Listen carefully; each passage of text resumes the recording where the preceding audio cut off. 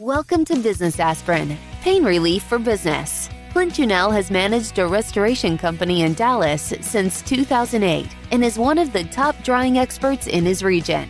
Clint is also the co-founder of JobDocs, a software developed to help his team manage their overwhelming volume of projects. On the podcast, Clint brings together business managers and leaders to share with you how they have overcome their business pains and how you can too.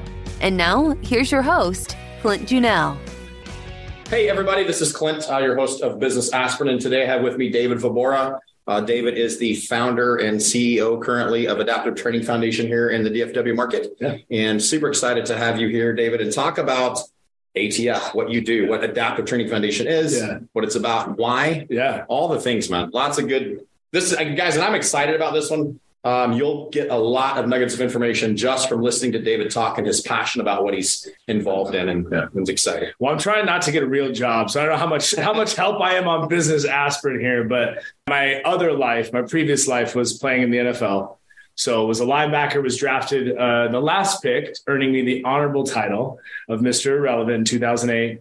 Went on to become a starter, had a respectable small 5-year career, but really, it was establishing what was next, which I didn't realize at the time.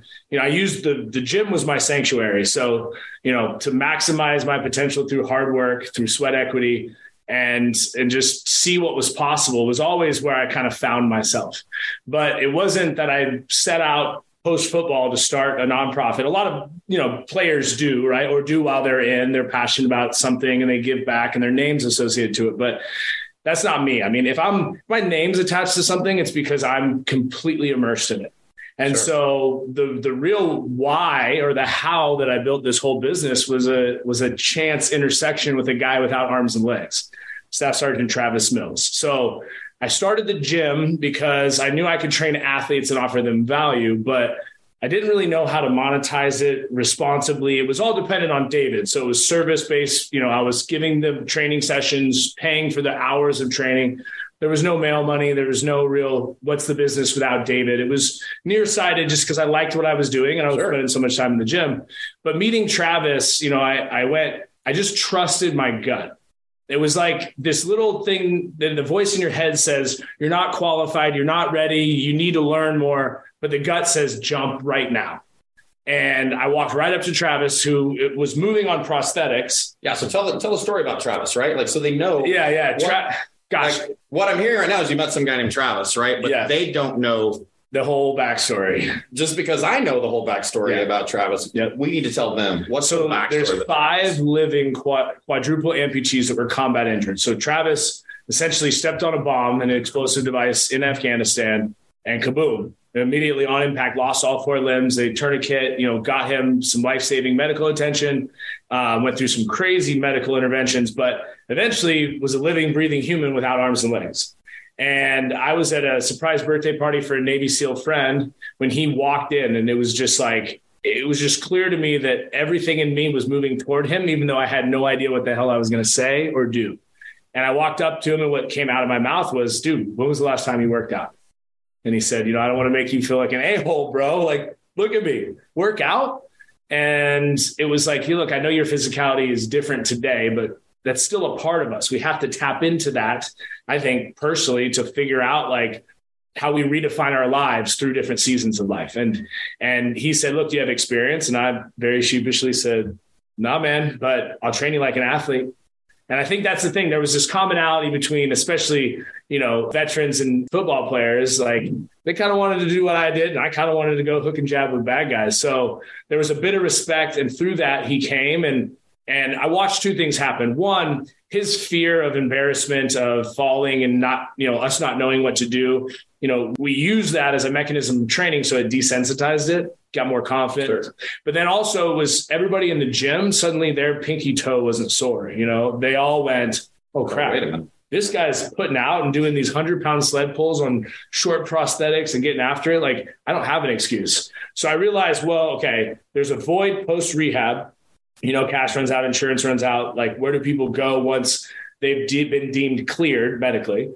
And also there's a need for all of us to, with perspective, realize that like, man, it's not about what we can't do. It's about focusing on what we can do and doing it with purpose. So in this short period of time, I had 2 veterans, then 10, then 20, then civilians, people with traumatic injuries from car accidents, neurological disease, Parkinson's, MS, ALS, all kinds of stuff. And I realized, man, you do some research, there's a huge population of people that are largely ostracized kind of by the medical community. Sure. So we created... The clinical side stops, right? And they're like, yes, we can't do anything more for you. You're going to be in a wheelchair the rest of your life. Yeah. And that's a scary place to be when you're like kind of just marginalized, told like, take your pills, take your disability and just like exist, but don't really contribute. And I'm like, what? Like, these are people, I mean, frankly, this work's been going on for 10 years now, but right around COVID, it was like a great person to look to as any of our athletes, right? Like they had the rug pulled out from under them, their whole life turned upside down. Maybe they lost legs, maybe they are in a wheelchair now. But, when everything seems to be rocking, like there's something to learn from people who've been dealt a scar and then proof that they can overcome them, not by regrowing legs or, again, running in prosthetics, but going beyond what the thing is that tried to keep them from growing to their maximum potential. And I think that the gift that a lot of these athletes is the hand that they've been dealt. It's not the gift they wanted. It's not the gift they asked for. Yeah. I had that same conversation regarding Michaela on a plane yesterday. And she's aware of this. Like Jen and Michaela both talk about, and who we're talking about now is a cheerleader who had an accident and is now quadriplegic in a wheelchair, one of our athletes. But what a shitty experience to go through. Mm-hmm. And a beautiful thing at the same time. What it has brought, the experiences, the opportunities, the meeting you, the connections, the things that have opened as a result of what takes place in the lives of these athletes is unbelievable. And I think that's something, but like you and I live for the perspective where we go, look, today we're speaking to someone that's down in the pit. And you're like, look, today it doesn't make sense. Stop trying to figure out why or what for, and just do what you can with where you are and what you have. And even if that's just a conscious deep breath and remind you that you're alive, like everything's temporary. And the nature that things can both improve and also could potentially get worse is why we need each other. It's why we need each other. It's for me to understand. I mean, Clint, when you went through your recovery post-COVID, right, after being in the hospital for months you don't know when, but life is going to slap you around. It will provide the curriculum. But if you suit up and show up pretty soon, you can start to see that there's a pattern. And each time that you come up to the next, it's like a video game. You beat the last boss. There's a little nugget in there that's going to help you for the next boss, but you don't realize it until you're fist and cuff with that next one. And then you're like, oh, wait a second. This is all for me and it is all part of the process. I just have to not resist what it is and step into it as if I'm built for it. Yeah. If people like acted as if they were qualified for the moment, holy crap, think about what's possible. Because a lot of it's just the fear that keep people from acting. Absolutely. Absolutely. Like Justin, like we've been going at it for maybe 4 minutes now, maybe 5 minutes. And there's tons of information in what you said. And I want to kind of circle back to part of that. One of them is Travis said, are you qualified to do this? So no, you weren't. Right. So the things that I picked up on that I want to kind of talk about. 1, are you qualified to do this? 2, something caused you to act. There was something that made you go, I'm going to move this direction. Yeah. And let's talk about those 2 things first, then we'll jump into some of the others. But to your own admission, you weren't qualified to do what you were about to do. I didn't even know an amputee, much less a quadruple amputee. Yeah. So right out of the box, of course, this fits you perfectly, knowing you. Right out of the box, we're going to start with somebody who's missing all 4 limbs, who like legitimately is a physical specimen. Yeah. Travis is a big dude. Yeah. And so to go in that market, and guys, I hope you watch this podcast and start checking out Adaptive Training Foundation, because this is what I do, the business side, so I can help people like David do what they're doing. But you're going to get to see that passion that is David and what he does. So this makes a ton of sense to me, right? Is that you just engaged him, and here Clint Bruce tell the stories funny and unique too. Yeah. You're not qualified. So what does that say to someone who is trying to get out of, like, people don't just start business because they want to start a business most of the time, right? There's something they're trying to get out of, something they're trying to get away from, something that has happened in a previous life that says, I need to do this. If you're not qualified, then what? I think it's about being bold, but thinking about being disruptive, right? Disruption is great in most marketplaces, right? Volatility can create great market entry or blue ocean thinking for new iterations of products or services. But I like the idea of people connecting through each other's humanity. This is why I always say that the quickest way between two people is a story, right? Sure. So maybe the disruption is that you go into that, sales call, sales meeting, sales opportunity, fill in the blank of whatever sector of business that you're in. And you dare to be more disruptive than you normally would, a little bit more confident. Again, I wasn't saying, I wasn't lying about something to try to feel more qualified or being arrogant about anything. It was just looking someone in their eyes and telling them that we were going to figure it out. And when I believed it, he believed me too. So there's a little bit of this like confidence that bet on yourself, be bold, and be willing to disrupt what this person that you're communicating with is used to, right? If they're used to the classic pitch deck, don't use it. Decide a different way. I think that it boils down to this, and this is really my take on leadership. It's, look, if you ask people to have this behavior for this result, you have to do it over and over and over again.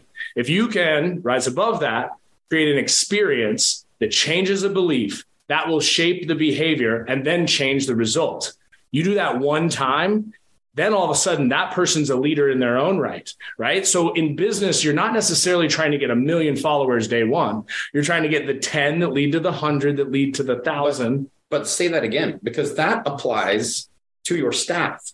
Yeah, that's a brilliant point. Yeah, it's a really key point. If you just do those things that way, then your staff then becomes a leader in their own right as they go. And they should disrupt in their own way. Yeah. Right. Like if David's voice or vernacular is, as you hear right now, if somebody else tries to be that, it'll be ineffective and inauthentic. Sure. So that person on the receiving end, they're going to smell the BS from a mile away. So it's like your version of, I hear stories about Steve Jobs or people that had this resonant magnetic force, almost like Star Trek, where like they could read your thoughts and they knew how to position you when it became your yes. And you're like, what just happened to me? You know what I mean? Like I just got totally lost in this very like hypnotic conversation. Well, that person, they may or may not have been selling you something, but what they were doing was making you believe that what they had to offer you provided value. And that's beautiful. Value, right? Provide value. If it so involves a credit card or otherwise, then fine. That's the last thing that you actually, orchestrate, or the last step that you step forward to. I think most of it is making it undeniable why you are going to create an experience that's going to be differentiated in the market of what they're used to. Sure. And so in that vein, right, like you've got to immerse yourself in the culture. So as a business person, you want your staff to buy into what you're doing, because if they don't buy in, they're not going to be able to regurgitate the information in an effective manner. Yes. They might be able to repeat the words that you said, but not be able to regurgitate that back in an effective manner to communicate the message to someone else. I was going to say this. There's a book. I read this book. It's by an amazing British author. I won't remember the name, but the book is called Alchemy. The cover is like bright yellow. The reason I bring it up is back in the earliest of YouTube days, this guy that was selling blenders decided to throw a bunch of marbles into his blender, record it, put it on YouTube. And initially it was like, look at this quack who's throwing balls into his blender, but like, holy crap, it's blending them up beautifully. Then the virality of look at this quack, people that shareability. So I think that, and how this weaves back to my staff is, we all come with a story. What brought you to the line of work or the business that you've launched? That's true north. The culture needs to be framed around that. So again, you're saying, hey, me and my company, we stand for this, and the flag is out. But under that umbrella is where people show up with their why underneath. That's why we call this group a tribe, right? Like a team is a roster, a business has an organizational chart, roles and responsibilities, and so on and so forth. But a tribe is different. When you create a culture of a tribe, it recognizes that everybody's perceivable gifts and scars are proof to qualify them for the net of the whole sum of this mission. So again, being able to lead with emotional intelligence, being able to share like the path that led me to this job here is why I know I'm exactly where I should be talking to you right now. You lead a conversation with somebody like that, they're like, okay, I'll listen for at least 30 seconds. Yeah, absolutely. You got me. So you're right. It's bringing my own story and my own why into the larger picture, realizing that, the effort that I get to do to make a paycheck, hopefully is honoring the ways that have led me to the opportunity itself. Right. When you connect those dots. And I tell you, there's some things about how you're wired that like you're very captivating, you're polarizing personality, but you're also part of what you said earlier, you're humbly confident. Like you're willing to go, there are things I don't know. I need help with some things. I'm willing to ask questions. And I think that's important too, in regard to running an organization, running a business, to be able to go, hey, look, right. So when you talk about from your perspective, like your management style originally is pro football. And in that case, it's you do your job or you don't do your job. Or you don't have a job. Do your job or you get benched. And if you get benched for too long, then you're out. Right. And so you have that mentality that you bring into this environment, but you're also, I think you do that relatively well. And you and I both know there are times that it's, a little intense maybe, and even frustrating for you in regard to how some of that happens. But the reality is you do that well because you have the ability to, people understand you. They know that you love them. They know that you care about them. And so you have that ability to kind of bark at them occasionally and bring that style in. So let's talk about that for a minute in terms of like pain points that you have had in starting Adaptive Training Foundation. And not just even starting, but along the way, operating it. And we can talk about COVID and what it means to a 501c3 when the world shuts down. Right. So let's talk about some of the pain points, right? If you were to think about them, what are early pain points you experienced? And then we'll move on into some other pain point sides of that. Early on, two things. First, it was startup mode, right? Shoot, aim. Shoot. Like it was like, my biggest fear was missed opportunity. And so it was like firing at all things at all times and trying to just grab onto momentum and latch into certain things. So the spray and pray can be a definite thing to avoid. That's huge in terms of small businesses right now. No scope creep, hone it. And what they try to do too is, especially in the restoration space, the service industry space, which is going to be a lot of who listens to this, is every job's a good job. I got to have every job. I can't miss an opportunity. I've got to make sure that I take that job. But not every job is a good job. Just like what we've experienced here is not every athlete is necessarily the right fit for what. I'd actually encourage people to do this. So just like investment banking today, there's formulas that have been around for eons, right? The guys use. But now with all this AI generated craziness is what I'm going to call it, because it's crazy. But it's crazy not to use too. It's like, hey, how do I position this to cross-reference what I think I know and then decide if I can get a little bit of an advantage? And I think that's true for any industry, but I think it's especially true for you on a personal sense. What I mean is, as you decide what a good job is and define what a good job is, you have to stick to it. So you can't let this allure of the what ifs, because we can rationalize anything and be like, oh no, I got to go to that one today. But if you can come up with the litmus, if it passes the litmus test for moving on it or taking action on it or not, and you stick true to that. I mean, Matthew McConaughey in Greenlights has an awesome time in his book where he was only the rom-com guy. And he had some crazy good offers of cash that just kept doubling and doubling and doubling, but he stuck to it until he could finally get out of what he was known as to then rebrand, right? Redefine and then bring on this whole new version of him. So same is true in business. Be mindful to not just shoot at everything that moves. Decide and define what a good job is and stick to it. Make sure you have people around you. The other thing that happened early on is myself, back to that very alpha, very kind of NFL experience type of leadership.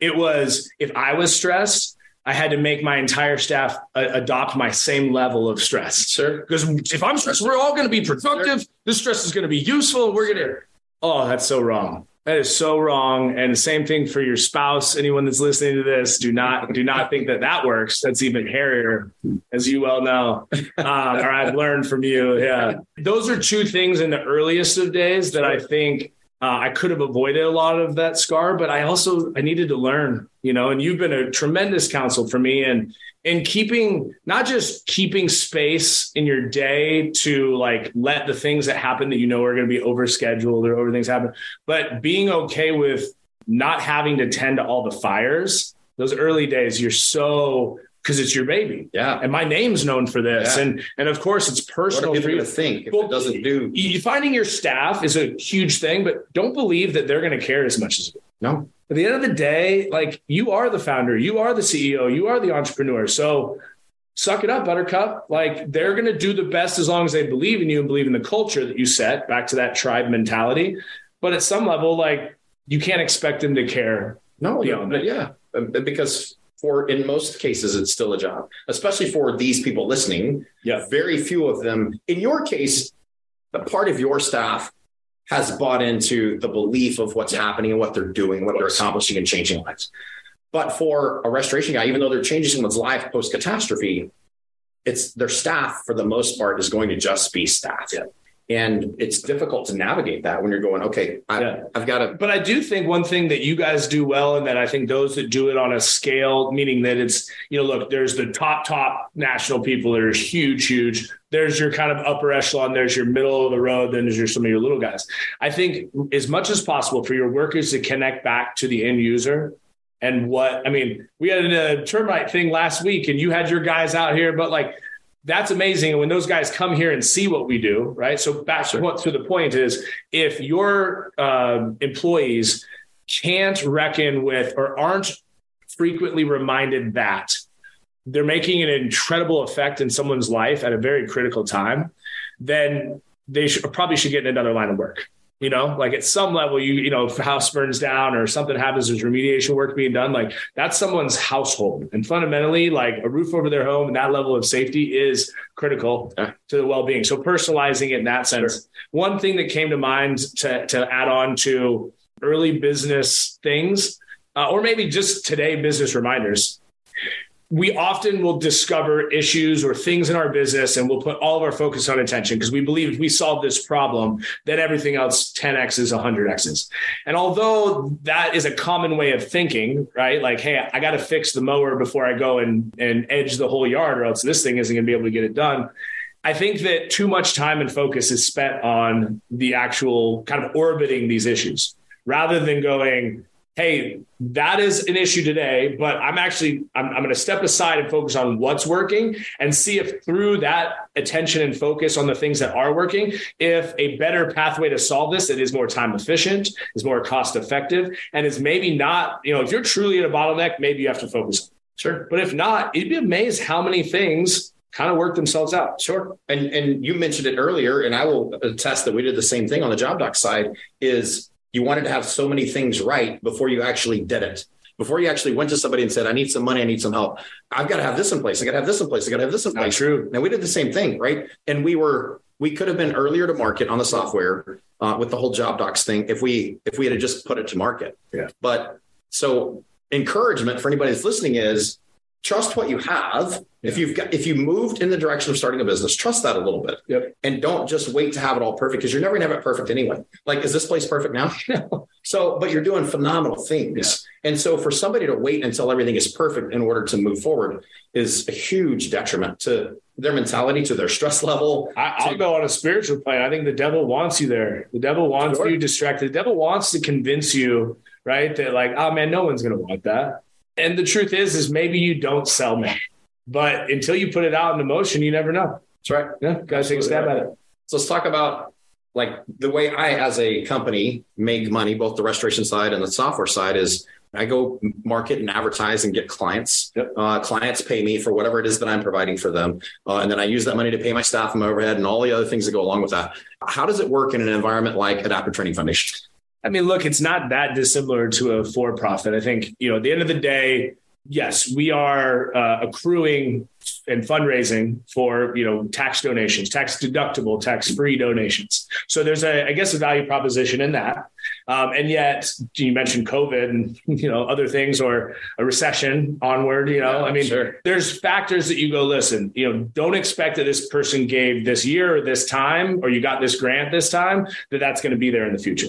So there's maybe a little less forecasting on an annual basis, managing the books. And there's a little bit more in the diversification of some of those ways that money hits. So like I mentioned, there's individuals, there's corporate support, there's nonprofit partnerships, there's grants, and there's some other things. We can sell t-shirts, right? And work with some unrelated business tax to make sure that is a moneymaker for us as well. So I look at each one of those sectors, how they're performing, right? But knowing that we can sort of work ahead and get a lot of those sponsorships sort of suited out. Basically, it's sort of, zeroing out your budget to know that you essentially want to record no earnings, right? Sure. Which is not dissimilar to how you would in a for-profit company. Right. Weird how that works. We have to document like crazy because every dollar has to be tracked back. So if that's used for something like, gym building overhead or payroll, that's obviously where we do audits every year. The number one thing in any business is don't skimp on the financial backing, the bookkeeping. If it is the nature that your business is large enough to truly need a CFO, don't just hire your boy or hire your family member. Having the financials bulletproof is going to be the first thing that if you want to grow your business to the point of sale or to any significance, you got to have that. Sure. And again, finding allies and alliances have been really key for us. And so, in business, it can be very cutthroat. In nonprofit, it can be even more cutthroat. Luckily, we live in the beautiful, great state of Texas. And in the ecosystem of North Texas, DFW, people play in the sandbox pretty well. There's like, hey, they do. Hey, we're all serving veterans or we're all serving in this sector. You're like, what are you doing? Well, what are you doing? And well, that kind of overlaps. And how do we, rising tides raise all boats. And so I think, business models where you have people like La Quinta and Denny's works pretty good to have them hand in glove, right? There together. I know that you have found some different probably alliances, people that, I don't really do that sector of the business. But if they want to white label under me, or if they want to just have a nice little handshake referral for some percentage givebacks, there's always a value proposition. And if there's somebody that's doing what you're doing and you can do it better, come in boldly and say, here's what we'll do. Here's the 2-year evaluation and the trend line increase. I want 10%. Be bold enough to do that and and there's different ways for us in a nonprofit. There's people that don't have a 501c3 that want to, embed under us and raise money through our umbrella. It has to be within the scope of the mission statement, but we've never done that. It's not to say we couldn't do that, but there's other ways to help other people get afloat and or be able to, make sure there's a mission to the margins of what you're doing as well. And that's all in good business faith. And it's also in good practice because is a giver to a nonprofit I see as an investor. They're just investing differently. They're not going to get a dividend. They're going to want to see, okay, did my dollar, how far did it reach? Was 1 + 1 2? Well, it was 1 + 1 10. And we're the type of person that wants to feel confident that it's 10 or more every time. Sure. So ATF has done relatively well financially to be able to continue to support the mission. There have been some times where it's a little bit like, especially around COVID, like what are we going to be able to do? How is this going to work? Yeah. But one of the things we haven't said is that ATF is 100% free to everybody that comes in this facility. Yeah. So it's very unique in that primarily you are going out to raise money for the support of the mission here. Yep. And the primary thing that takes place here is a 9-week program. Yep. So we fly athletes into the program. If they're not local, we fly them in, we house them, we feed them. Yep. We provide trainers for them for the 9 weeks that they're here to work on both the physicality side of them, but that's not the real mission here, right? What's the real mission? It's sneak therapy. They come thinking, hey, they're going to get me out of this wheelchair walking again. They're going to get me integrated onto my prosthetic legs. And yeah, by all means, we can do that. And time and discipline, that consistency changes the physical. But this part, between the ears, is where we're giving them tools and installing new habits so that hopefully they can become a better total human being. Right. So we all, I think, will agree that, if somebody cuts us off in traffic, it's good to take a deep breath, right? And not maybe do or say the thing that you wanted to, and be able to respond differently. And that is great if it's a spouse that triggers you or a kid that does that thing or fill in the blank. It's life, right? It provides the curriculum. So pre and post every one of their sessions during the 9 weeks, their training sessions, they do breath work to learn about how they can use the breath to calm their nervous system. Choose differently. They do mindfulness exercises. Dare I even call them meditation? By the end, these combat injured Marines, you meet them at the door like, hey, hippie, we're going to meditate. Oh, that ain't happening today. That's not happening. But if you say, hey, look, have you guys ever been conscious of your breath, when you were behind the scope of a rifle? They're like, oh, yeah. Like, dude, you're really good at mindfulness. Like, I am? Like, yeah, that's being really mindful. And now you just move it into a different sector. So the psychosocial environment that we create breeds this change between trying to find the differences in people and instead aligning with the similarities. And maybe the similarity, like you could have a black and a white dude, right? One was a veteran, one was a civilian, one is an amputee, one's a spinal cord injury, one's gay, one's straight, they could be on paper as drastically different as possible. And yes, they bleed the same color because they're human, but the sweat is where they earn and unify their relationship, right? They earn respect, they unify and galvanize. Man, like that person's putting out. And it's not the trauma Olympics, right? It's not sure. The cop out is that guy has all his arms and legs, he doesn't need it as much. Like, no. We try to find the person who's ready to take what we have to provide so that way, again, if they're local, they continue to foster it for other people here and can be hired back as a trainer, which is really cool. But also those that go home, like they're now a light on a hill. They're now able to reintegrate with their local community, affect the real change for others like them, and get people involved in, I don't care if it's a 5K, a Spartan race, adaptive CrossFit, you name it. So it's instilling them. We run classes every 9 weeks, to your point. And the whole goal is after they've done the 9 weeks, then we take them for a week-long redeployment. Adaptive skiing, snowboarding, surfing, mountain climbing, whitewater rafting, fly fishing, you name it. But those are cool sports and recreational opportunities. So now they can look at, gosh, I can't regrow my legs, but I kind of love sled hockey. I found this thing, and pretty soon they're on the star sled hockey team, and pretty soon maybe they're in the Paralympics one day. Yeah. And none of that could have happened without this terrible tragedy and, being trapped in a vehicle and almost burning to death and losing my legs. Then you come out of it and it's like, wow, maybe that was the exact thing that set me up because I was never supposed to be normal. Normal's a setting on the dryer. It's not a very good compliment. Yeah, it's not great. Mm-mm. And so I think you make that mention, I think it's high. And I'm like, dude, so amazing. Double below the knee amputee, Paralympic gold medalist in snowboard cross. Mm-hmm. The guy crashed burned in doing a skydiving deal. Scorpions when I talked with him in the hospital, it was because a friend said, hey, look, this guy is talking actively about suicide. And the second he gets out of this hospital, we're all really worried. And you fast forward and I don't know what I said on that call, but maybe it was disruptive enough that he liked it. It's amazing when you just kind of walk up to somebody seemingly in pain and go, tell me the story. Because once they start to tell it, I think they begin to free themselves of it, or at least you can see where they're attached emotionally to it. You can be a little bit curious, ask a little further. Then eventually it comes to the moment where you go, okay, I understand what has occurred, but that now leads us to what is happening. Like, what are you doing with it, about it, for it? And Ty was one that quickly, when he came in here and trained, you could tell he was an amazing athlete.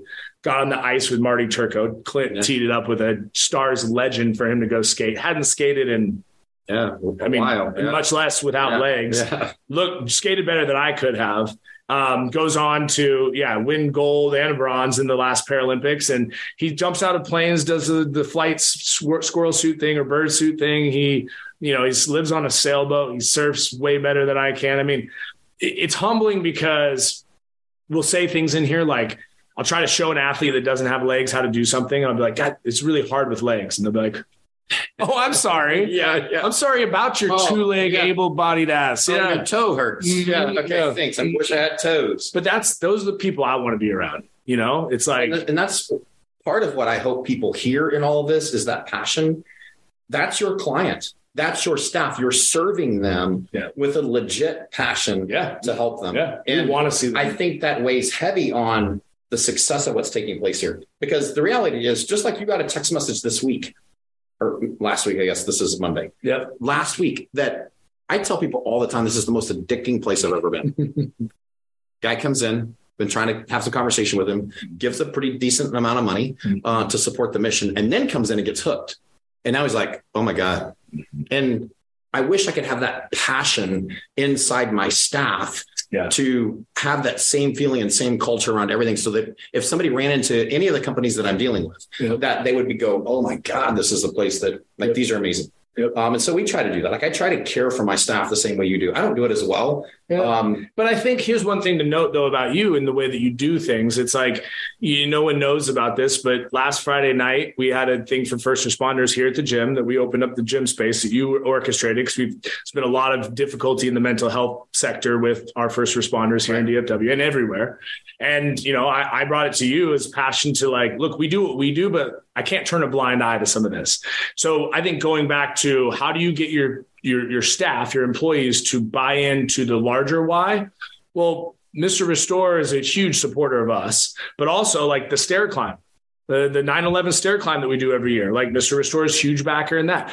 The reason I'm saying that is like when you fly the flag and you participate in all the things that you say are important to the company and you're really there and your kids are there and your wife is there and all that, they see that and feel that. One, I think if nothing else, it establishes some goodwill that he is who he says he is. But also I think it gives them an understanding that like you can show up and punch the clock, you can do your job and execute. But like I'm looking for those people that want to be a part of the movement. And the movement it calls to more of you than just I did my job today. Sure. And hopefully that gives them a way to hit the pillow feeling like they're part of something that is also moving the needle outside of a P&L. Sure. I want to be cognizant of your time. So we're close to that time. There's two things I want to ask you. The first one thing is still, what is something that you wish you knew when you started what you were doing here? I think I wish that I trusted that God is going to orchestrate the timing, that I don't have to question whether I'm doing it right or doing it the best way possible. I think just knowing that you're human and that like I'll give a perfect example so I can build it back into a story. So my first time meeting Howard Schultz, Starbucks CEO, president, chairman, billionaire. My wife and I had flown to Seattle and I had a $2 million ask. It was perfect. He would have been an idiot to say no, right? Like I just know we're leaving Starbucks HQ in Howard Schultz's office with $2 million. I did not get to make that ask. And in leaving the building, my wife could tell I was kind of upset, right? Visually like, what, you okay? I'm like, no, I'm pissed. And she looked at me and she said, I just have a feeling that God's going to make this so much more important than what that $2 million would have done. And in my time, I'm like, well, I could think of a lot of things that $2 million could have done. What can it do? Mm-hmm. And you fast forward, he does this little 6-minute upstanders. If anyone's watching this, you can search upstanders, a Warriors workout, and you'll come up with a 6-minute piece. That piece got 100 million views in like a week. Obama flew myself and the Marine featured in that to the White House, met with the Secretary of the VA, met with Obama. You go on Ellen's show, President Bush comes to the gym. Like all of this happens in like 4 or 5 months. And then I was getting hired to speak at JP Morgan, at Boeing, at American Airlines, all these. And all I was doing was proudly stating and passionately sharing the work that we were doing and the effect it was having. And pretty soon corporate, hey, what do you guys need? Well, I need a 3-year sponsorship and X, Y, and Z. I need airline miles for this. So the knowing that early on, I felt like, hey, look, I just know that this is going to work and that this is going to work right now. The timing of it's not up to you. Trust that you're going to absolutely step and move toward whatever it is that you feel called to, but be okay with some of those seeds being planted, knowing that they're going to orchestrate maybe in 10 years, maybe in 5 years, but the fruits of those labors are going to show up if your intention behind them was for the fruits of your work to be known. I have a straight up truth. If it's about David, it is self-serving. If it's about my agenda, even if the intention is to help other people, but I'm so hell-bent on winning to get this done, it never is worth it to me. It never feels like the win that I wanted. And I realize that it's like, that's when my ego comes in. Sure. And I found that if I can just trust that it's like, man, this is going to happen, whether or not I ever get to see it. It's like driving a boat and you're trying to look at the wake. It's like cool to get a flash of it from time to time, but if not, you're going to run into the freaking shore or run into something. Sure. So it's not about looking back to see all that you've accomplished. It's just trusting like, man, those seeds, that stuff, it's back there in the water and it's going to pop up exactly when it's supposed to. In that statement, none of us are perfect, but you've been insanely authentic through all of it. Man, which is great, man. And there's always struggles, right? Like I know some struggles and we all have them, but like, amazing how you've carried yourself through these last 10 years, this last decade of doing this. I think I've been around for almost 8 of those now. Yeah, crazy. And it's amazing to watch what you've accomplished, right? Thanks. What do you think is the single best thing that best decision you've made? Let's look at it that way. What's the single best decision you've made in the operation starting, continuing, whatever you want to look at from Adaptive Training Foundation? Yeah. So being in Texas early on, and it was mostly veterans. Now it's about 2/3 veterans, first responders. But people would tell me, just make it only veterans, only vets, only vets, only vets. You get way more funding. It's way less confusing. It's this. But I'll remember the key moment when Vanessa Cantu, my first ever civilian, my first ever female and spinal cord injured athlete, her and one of the Marines in the earliest days, they were exchanging numbers to like get together to cook out on the weekend. And this Navy SEAL where the place was at his shop, he like elbowed me hard. He was like, "You see that?" I said, "What am I supposed to be seeing?" He goes, "Them changing numbers." That is as critical and as important to anything that you could possibly do inside these gym walls. Like bridging the gap, because what he said next was perfect. To any veterans that are listening, hear this. A veteran can be geographically home stateside, but they're not all the way home until they have a tribe, a community, and a new ridgeline. And hopefully that purpose, the ridgeline, the calling, isn't just around veterans, because I think you can silo and you can kind of get lost in focusing on the problems, right, rather than what's working. I believe that early on going against that, like on paper, on business, it made total sense, especially in the early days before inclusion was even sexy, before, when there was a lot more guys getting hurt on the ground in war. And I just knew down in my gut that it wasn't the way to do it, that we needed to bridge that veteran civilian gap by inclusion and by bringing those people together.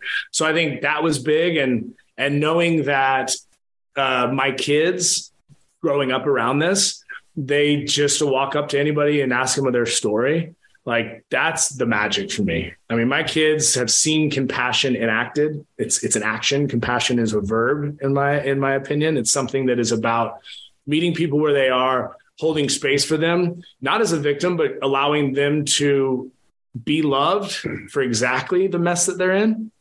That's a principle, man. That's something that is like my parents taught me that. It's something that if I do it well, then the work takes care of itself.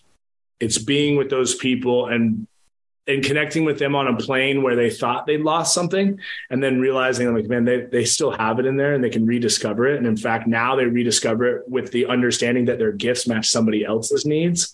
That's when they become this, this new human being, and pretty powerful to see. Yeah, for sure. And there's just there's so much that can go into the story. I mean, I'm thinking of when you're training Vanessa, there were some opportunities that popped up.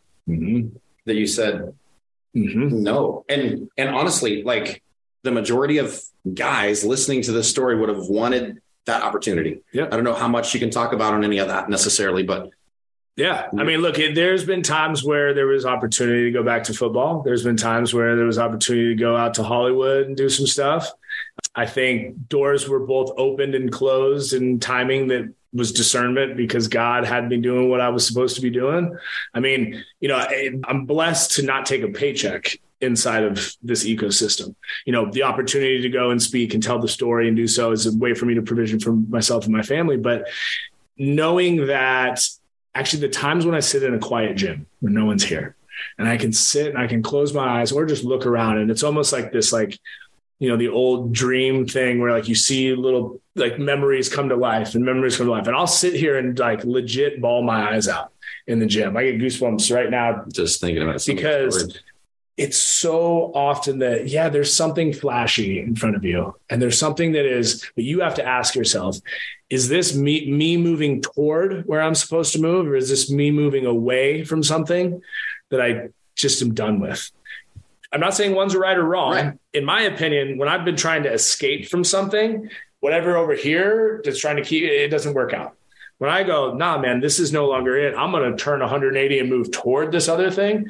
It's that eye looking back thing that gets you in trouble. So I would say don't chase something if other things gets hard. I mean, this, I had opportunities to go and coach, and although there's part of me that questions if I'll ever, go and coach at a high level, I feel like it's always been clear that would have been an escape for me to go to something that was familiar when work on this side got hard. Sure. So I'm really happy that I've stuck it out. Yeah. And sometimes the grass, although it may look greener, isn't really greener. Not bad. And I think that's a nugget that somebody can take too, is wait a minute. So you had opportunities to go do high dollar value things, high publicity, high notoriety type things, and said, no, hold on. Yeah. I'm supposed to be here serving this community. And sometimes this is thankless. Sometimes it's you're a psychologist, you're a pastor, you're a dad, you're a guru. And that also is a place that, like, emotionally, you said this to me this morning, and I'm going to mess the quote up now, but it was basically like the version of how I need to boss. What was the line that you gave me this morning?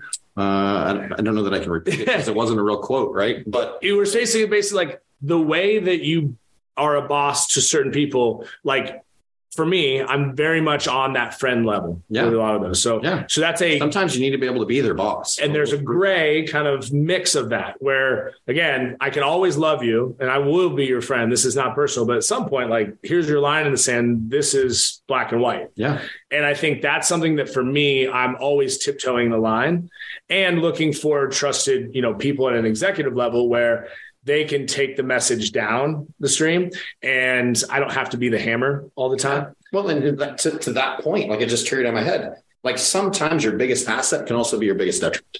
And in some level, your personality, engagement, love, like, you love hard, right, can create problems for you. Mm-hmm. Right. And so you love hard and then you get shit on at some level, or you love hard and it's hard to manage someone in the right direction. And that's, but you keep being authentic and you still do it. And I love it. Yeah. And, like, I love being around you. I love what you're doing. I love your family. I love what God has created with you here. Yeah. I'm happy to be part of it. And I'm grateful for you being on this with us. Yeah, man. Everybody, this is David Vobora with the Adaptive Training Foundation here in DFW. Really happy to have you on here, man. And we'll wrap it up. Appreciate you, man. Thanks. Yeah. This has been a Business Aspirin, Pain Relief for Business podcast. If you're a business owner trying to overcome your business pains, follow us on Apple Podcasts or visit our website for more information, job-docs.com.